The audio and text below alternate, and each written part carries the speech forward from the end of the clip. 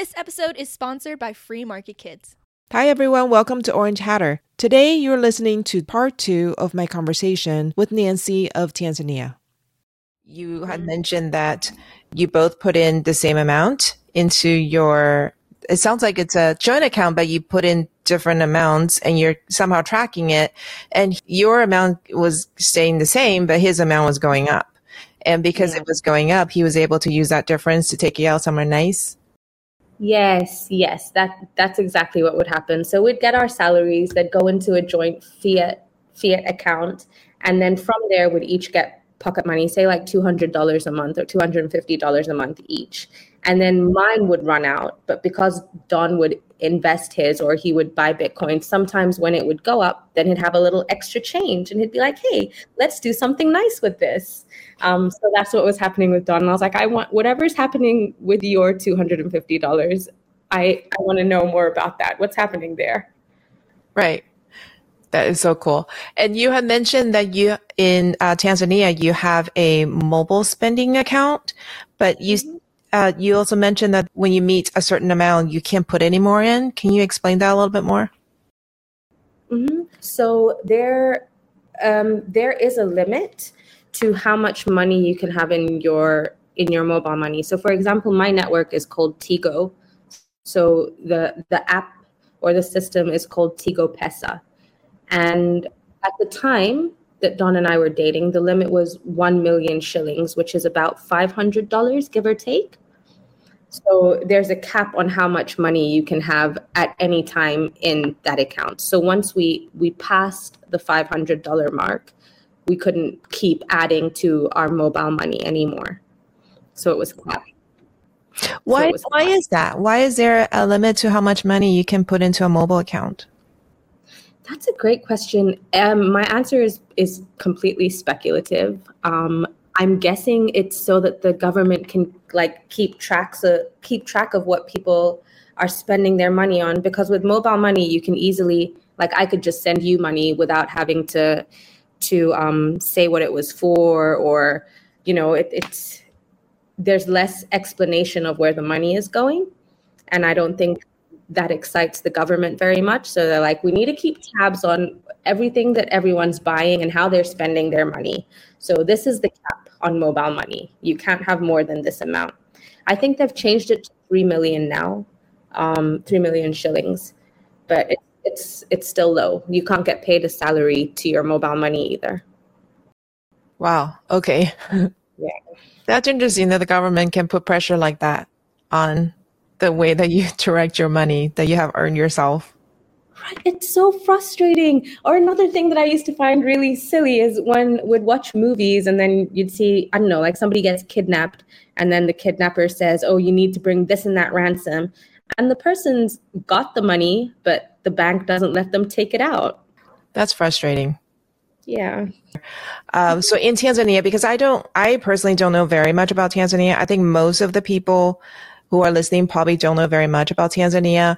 Can you tell us just a little bit, sort of quick overview of what it's like living there in terms of just from the point of view of money? Like how easy is it to transact? You just mentioned that there's some level of government control in how much money can be moved, but from your point of view as a Tanzanian woman, why would the people of Tanzania even be interested in something like Bitcoin? What's happening there that you think might prompt them to be interested in Bitcoin, you think? Okay, great question. So in terms of money and spending here, first of all, there's a huge gap between the middle class and the lower class. You get people who are living on less than $1 a day, and that's the majority of the population. And then you've got the middle class, which I would fall into, and then you've got the upper class. And again, there's huge divides in between there. Mobile money makes it really, really easy to spend. It's really convenient. I use my money in my phone. So everywhere I go, I can just take my phone with me. I never have to have a wallet. I never have to, carry anything else, which for me was the appeal of Bitcoin too, because when Don first showed me how to do it, he showed me that I could use my mobile money to buy Bitcoin through an app called Yellow Card.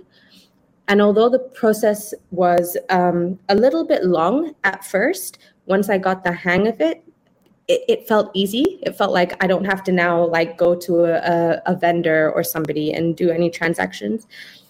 I think the pull for Bitcoin in Tanzania, I can only speak personally. I think that it feels like it finally gives us a chance to kind of level the playing field. Yeah, it gives a little bit of hope, because honestly, otherwise it felt like there was no way to stay afloat without just like kicking really hard and just getting tired of treading water. So the pull for Bitcoin, it gives us hope. Like, okay, we can put our money into something that we believe is going to grow, and it can't be taken away from us. You know, the government can't take it away from us. This is ours. It actually is ours.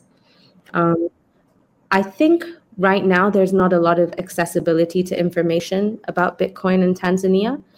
Thing that I know, I've had to learn through Don. It's not like you'd go to a place and they say, oh, yes, we accept Bitcoin here. I haven't been to a single place that accepts Bitcoin. Don has to do it through generating an online card and then connecting that to his Bitcoin wallet. And even speaking to my parents about it or speaking to my dad about it, there's still a lot of stigma attached to it. It's kind of like, what? Bitcoin? No, that's a scam. Like sometimes I even feel embarrassed to say, oh, yeah, no, we have Bitcoin. It's kind of like, what? You have what? That's a scam. Like, don't you know that's a scam? So from the ground here, I think there's a ways to go. The systems are in place. The fact that mobile money works so well would mean that people can have access to Bitcoin, because almost everyone here has a phone with mobile money. So if you can buy Bitcoin through mobile money, it would mean that the structures are already in place for Tanzanians to have access to Bitcoin. But it's just the education about it, getting people to understand how it works or why it's even a good idea, removing the stigma that's attached to it. That would be the real hurdle. Yeah. So where you are, do you know any other local Bitcoiners at all? I do not know a single other Bitcoiner apart from Don. Okay. So you guys also have a really unique background in that Don spent a lot of time in the UK, and so he speaks English, and a lot of the Bitcoin education material is in English, right? Yeah. So would the language barrier be part of the reason, or is it just more of a cultural thing, or it's just that people just accept their experience as something that's inevitable? What do you think? I think it's a mixture of things. I think Tanzania as a country, there's a background of socialism. And so it's kind of like, this is the way we do things. This is the rubric that you're supposed to follow. And let's all kind of follow the same thing. Let's not have too many people, doing anything too different or too crazy. So there's that. And then I think that something that Don wants is to start translating some of the materials to Swahili. Actually, thinking about it now, there is someone from his place of work that he met, and they were just talking about, money and how the salary is barely covering his expenses. And so Don introduced him to Bitcoin and introduced him to Damus. And I've seen this other teacher on there now. He's just, getting a little soft launch into understanding what it is.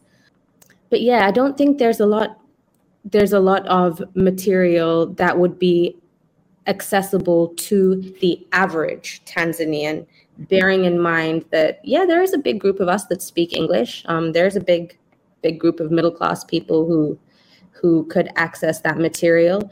But if you're talking about, the man or the woman, like finding ways to educate them about Bitcoin, there are no programs that I know of that cater to that. Now, you guys are trying to make a difference, though. You are looking at starting a school. You want to talk a little bit about that project? Yeah, so so we're moving to Arusha, closer to Kilimanjaro. We hope to start a school. I am currently teaching 2 kids, my friend's kids, and we thought it would be really nice to open up our homeschool to other families. Yeah, and really just grow it organically from there. And when we moved to Arusha, Don is really, really looking to get into financial education, like just educating people about options that are out there. So, it ties in with a school. When we spoke, I was asking you about what kind of curriculums out there to teach kids about business and things like that, because I think I know that education needs to be holistic. So I would want the kids to be learning about things like this from school, from an early age, like so that when they're my age, it doesn't feel like, oh my goodness, no, what is all this technology and what is all this stuff, so that they're not afraid of understanding it, or they're not scared to try it out. That sounds really wonderful. And I think that's really needed all over the world, in every city, really. Can you tell me why you guys chose to go to that particular location?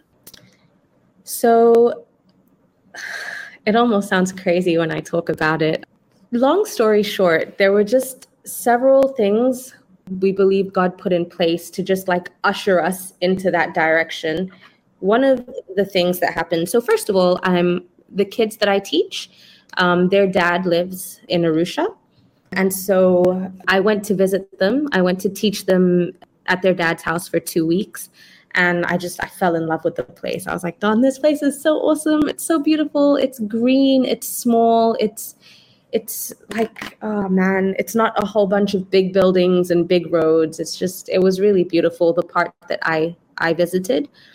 And so it was kind of oh, I love this place. Okay, this is nice, but would never move there.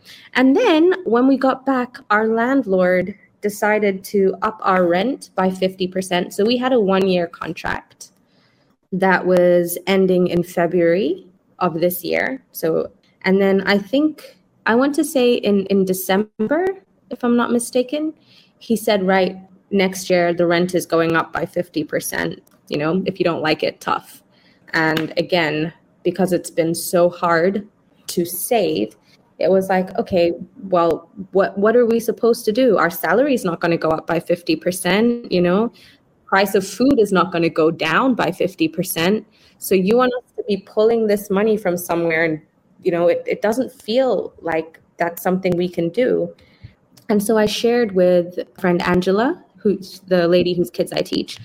We were just, praying together. And I was like, oh yeah, here's a prayer point. This is what the landlord's doing. And she's like, you know what? Why don't you move to Arusha? We have a house there that we could start a school in. And she was like, oh, well, it's just a crazy idea, And I was like, wait, it is a crazy idea, but it sounds really nice. I've always known I want to homeschool my daughter. Why not? Like, this is the perfect time to try. And that's pretty much what happened. I came home and I told Don, thinking that he'd be like, yeah, haha, Nancy, that's crazy. But he was like, you know what?